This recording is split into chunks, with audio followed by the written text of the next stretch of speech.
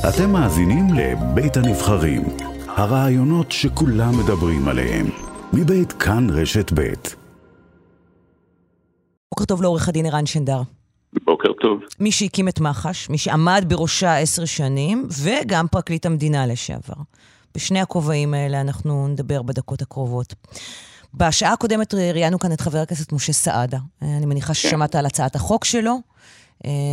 בעצם סוג של פירוק של מח"ש והקמתה מחדש במבנה אחר. הוא הגן עליה בתוקף, הוא אמר שזאת הדרך היחידה שגם השוטרים וגם הפרקליטים יהיו נתונים תחת ביקורת. מה אתה חושב על זה? משה סעדה היה מתמחה שלי לפני הרבה שנים. עברו הרבה מים בירדן מאז. שכחת להגיד שגם מי שימנה את מנהל מח"ש זה יהיה שר המשפטים והמנכ"ל. ענה על זה, אמר שזה רק מנהלתי, שאלתי אותו בדיוק על זה, שאלתי אותו איך יהיה ניקיון כפיים, המינוי הפוליטי, הוא אמר לא קראתם את הצעת החוק שלי, זה מנהלתי בלבד, זה כמו כל הוועדות שממנים מינויים אחרים בשירות המדינה, יש שם פורום שימנה, זה לא יהיה ישירות המנכ"ל. זאת הייתה תשובתו. אני מניחה שאתה בקיא בזה יותר ממני, אז אתה יכול להגיד האם התשובה הזאת מספקת בעיניך או לא. יש משהו משותף לכל, לא יודע איך לקרוא לזה, סליחה, כל הטירוף הזה שאנחנו חווים בימים האחרונים, בחודשים האחרונים, יש משהו משותף וזה פירוק הדרגים המקצועיים, הכפפתם ישירה באופן ישיר לשרים, לממשלה שתמנה אנשים מטעם, ואני חושב שמח"ש מהבחינה הזאת היא בהחלט מתברגת למארג הזה. אני מתנצל, אני קצת מצונן. כן, אני שומעת גם אני לקיתי בזה, אבל אתה יודע מה, ואם זה לא היה ככה, אם זה לא היה ככה? לפני שאנחנו ממשיכים, אני חושב שהפרקליטים נתונים לבקרות ולביקורות הרבות ביותר בארץ, אין גוף מקצועי שנתון יותר לביקורות מאשר לפרקליטים.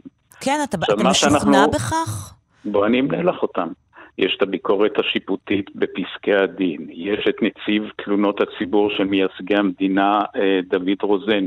שהוחלש באופן דרמטי ומשמעותי. אני חוזרת לאירוע הזה פעם אחר פעם ברעיונות שלי כאן בשבועות האחרונים, עם סיבה.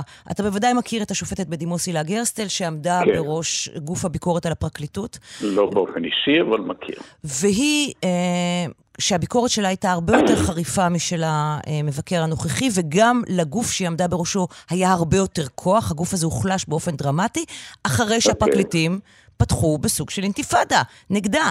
הם עשו גם מאבק יוניוניסטי, וגם מאבק בכלי התקשורת, והם חיסלו אותה.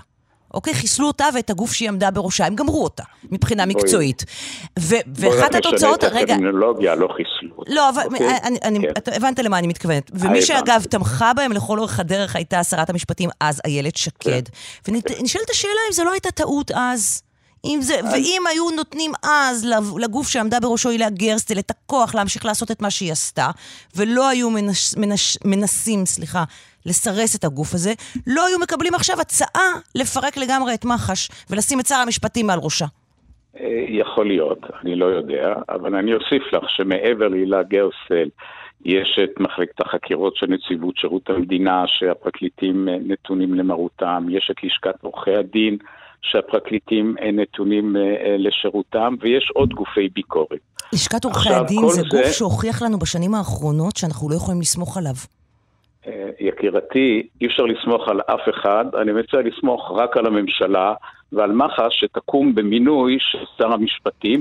אני מציע יותר מזה, אם תרשי לי ולא תקטעי אותי, שנמנה את מר אמסלם, שהוא שר במשרד המשפטים, שכבר הודיע שצריך להוביל את כל הפרקליטים לכלא. אני מציע שהוא זה שינהל את מינוי מנהל מח"ש החדש. נו באמת, אז אפשר, את יודעת, שאלו את צ'רצ'יל בגיל 85, מה שלמה? אז הוא אמר, בהתחשב בחלופות, לא רע.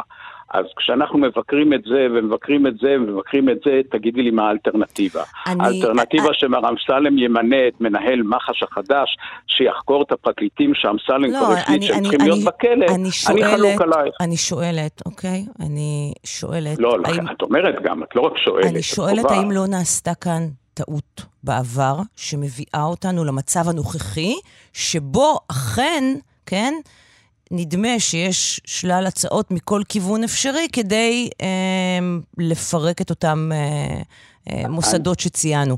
האם לא הייתה כאן טעות בעבר? אני לא יודע אם הייתה טעות בעבר, אני לא הייתי שם באותה עת, יכול מאוד להיות שכן, אבל מה לעשות, בחסרונותיי כרבים אני מסתכל על העתיד ומתייחס להווה. וההווה הזה הוא חשוך מאוד וגרוע מאוד, וזה הווה שבו מפרקים את כל הבקרות שיש, ונותנים כולל בתי המשפט, וכולל גם את מח"ש, ומנסים לתת לממשלה למשול ללא שום בקרה, מתוך מילואים מטעם. עכשיו, האלטרנטיבות של המצב הקיים היום, עוד לפני הקריאה הראשונה שתהיה מחר ככל הנראה, לדעתי טובה יותר. כלומר, אתה אומר, המצב הנוכחי טוב יותר. בוודאי, ולכן כדאי, באמת, אצלי זה לפחות כלל ברזל הצ'רצ'יל הזה, שכשמנסים לבחון הצעה, כדאי תמיד לחשוב על האלטרנטיבות. כי שלמות אין. יכול להיות שהילה גרצל הייתה מקרבת אותנו לשלמות, יכול להיות שדברים אחרים היו. אנחנו עכשיו כאן. מה האלטרנטיבה? אני תוקע כף בידך שהאלטרנטיבה הרבה יותר גרועה, והיא משרתת בדיוק את הניסיון לפגוע בפרקליטות, לפגוע בפרקליטים, לסרס אותם, קמפיין שמ-2016 מנוהל בצורה בוטה, אלימה וגסה, ומביאה לזה שמי שמנהלת את התיק נגד נתניהו צריכה להיות מאובטחת 24/7, ושאני מניח שאם את כנסי לרשתות ותראי מה אומרים על הפרקליטים כתוצאה משטיפת המוח הזאת, את תיבהלי. אז אני חושב שהאלטרנטיבה המוצעת, שלא הייתה בכלל מוצעת, ואת זה אני שם לך עם מרקר צהוב, אם מר סעדה היה נבחר להיות מנהל מח"ש, היא הרבה יותר גרועה. בואי לא נשכח, זה אישי לחלוטין? בואי לא נשכח שמר סעדה הגיש מועמדות למנהל מח"ש, מבלי להביע את דעתי אם זו הייתה טעות או לא טעות, אם הוא נבחר שהוא נבחר או לא, אבל העובדה שהוא יצא במסע ונדטה לאחר מכן, ובחר להיכנס לעולם הפוליטיקה, עם אג'נדה שבאה לפגוע במח"ש ובעולם הפרקליטות, צריכה לדבר בעד עצמה. כי אם הוא היה נבחר לנהל את מח"ש, הוא לא היה לא חבר כנסת, וגם לא היה מנהל את זה, ו20 שנה הוא היה במערכת ולא היו לו טענות. והנה כל הטענות יצאו משהוא לא נבחר. אמרת לו את זה פעם? אתם מכירים הרי? אמרת שהוא... המתמחה היה פרקליט תחתיי, דיברתי איתו הרבה, אבל מאז שפרשתי ממח"ש לא דיברתי איתו. לא דיברת איתו. נכון. זה... אגב, אני רוצה להגיד לך עוד דבר. זה מעציב אותך לראות את זה? היא מעציב אותי מאוד. אני גם רוצה להגיד לך עוד דבר, קרן. אני ראיתי שהוא באיזשהו מקום אמר שאני מצודד שורות עם השמאל ומדבר פוליטית. אני חושב שגם לקרן נויבך יש דעות פוליטיות, וגם לערן יש דעות פוליטיות, ובמדינה הקשה שלנו אין אדם שאין לו דעות פוליטיות. השאלה אם הדעות הפוליטיות מנהלות אותך, או אתה מנהל אותן. ואדם מקצועי, ובאופן מקצועי שפועל, אז הוא עיוור צבעים, והוא פועל לפי מה שמונח בפניו. יוצא מכלל זה הפוליטיקאי, שבאופן מובהק נותן לדעות הפוליטיות שלו לנהל את צעדיו, גם בגלל שהוא צריך להיבחר עוד פעם, להבדיל מעובד הציבור, הוא נבחר ציבור, ולכן הוא הולך בכל הכוח עם הדעות הפוליטיות שלו, וזה בדיוק ההבדל, וזה מה שמנסים לפרק היום, מנסים לפרק היום את המקצועיות ולהכניס פוליטיזציה, מי שימנה את השופטים זה הפוליטיקאים, מי שימנה את מנהל מח"ש זה הפוליטיקאים, מי שימנה את היועצים המשפטיים במשרדי הממשלה זה הפוליטיקאים, תאמיני לי, אלטרנטיבה גרועה שדמוקרטיה היא לא תיקרא. אני רוצה להשתמש בשירותיך כפרשן משפטי לרגע, בעניין הדיון בנבצרות של ראש הממשלה. שופטת בית המשפט העליון, דפנה ברק ארז, הורתה בשישי בבוקר ליועצת המשפטית לממשלה, אני פשוט מזכירה כאלה, ולממשלה להשיב תגובה לעתירה, אם להוציא את ראש הממשלה בנימין נתניהו לנבצרות, והתגובה צריכה להתקבל עד יום ראשון הקרוב.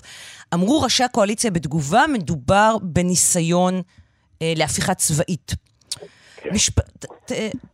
תהיה באמת, אתה היית פרקליט מדינה, אתה משפטן, מה היו האפשרויות כאן של בג"ץ? האם בג"ץ נהג כאן בעיניך כראוי? נכון? היו לו אופציות אחרות? קודם כל אני רוצה לומר לך שמתנהלת פה מלחמה לצערי, לא התדברות, ואני תכף אומר לך איך אני מתחבר לשאלה שלך. זאת אומרת, אנחנו נמצאים בתווך שכשיועץ משפטי לשעבר מדבר באמצעי התקשורת, לאחר מכן יושב ראש ועדת חוקה אומר שצריך להכניס אותו לכלא.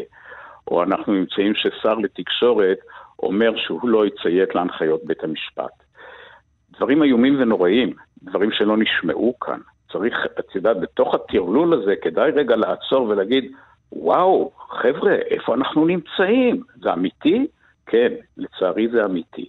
ועל אותו משקל, וכאן אני מתחבר, זה גם האמירות האלה לקואליציה, זה לוחמה פסיכולוגית, זה איום על בית המשפט העליון, ברוח הדברים שאמרתי קודם, דברים שלא היו במחוזותינו. בית המשפט נתן צו, יבואו הצדדים, ועורך דין מטעמו של נתניהו והיועץ המשפטי לממשלה ויתנו את עמדתם בסוגיה הזאת כפי שנהוג במנהל תקין ובמדינה מתוקנת, ובית המשפט יחליט. אבל כשאומרים מראש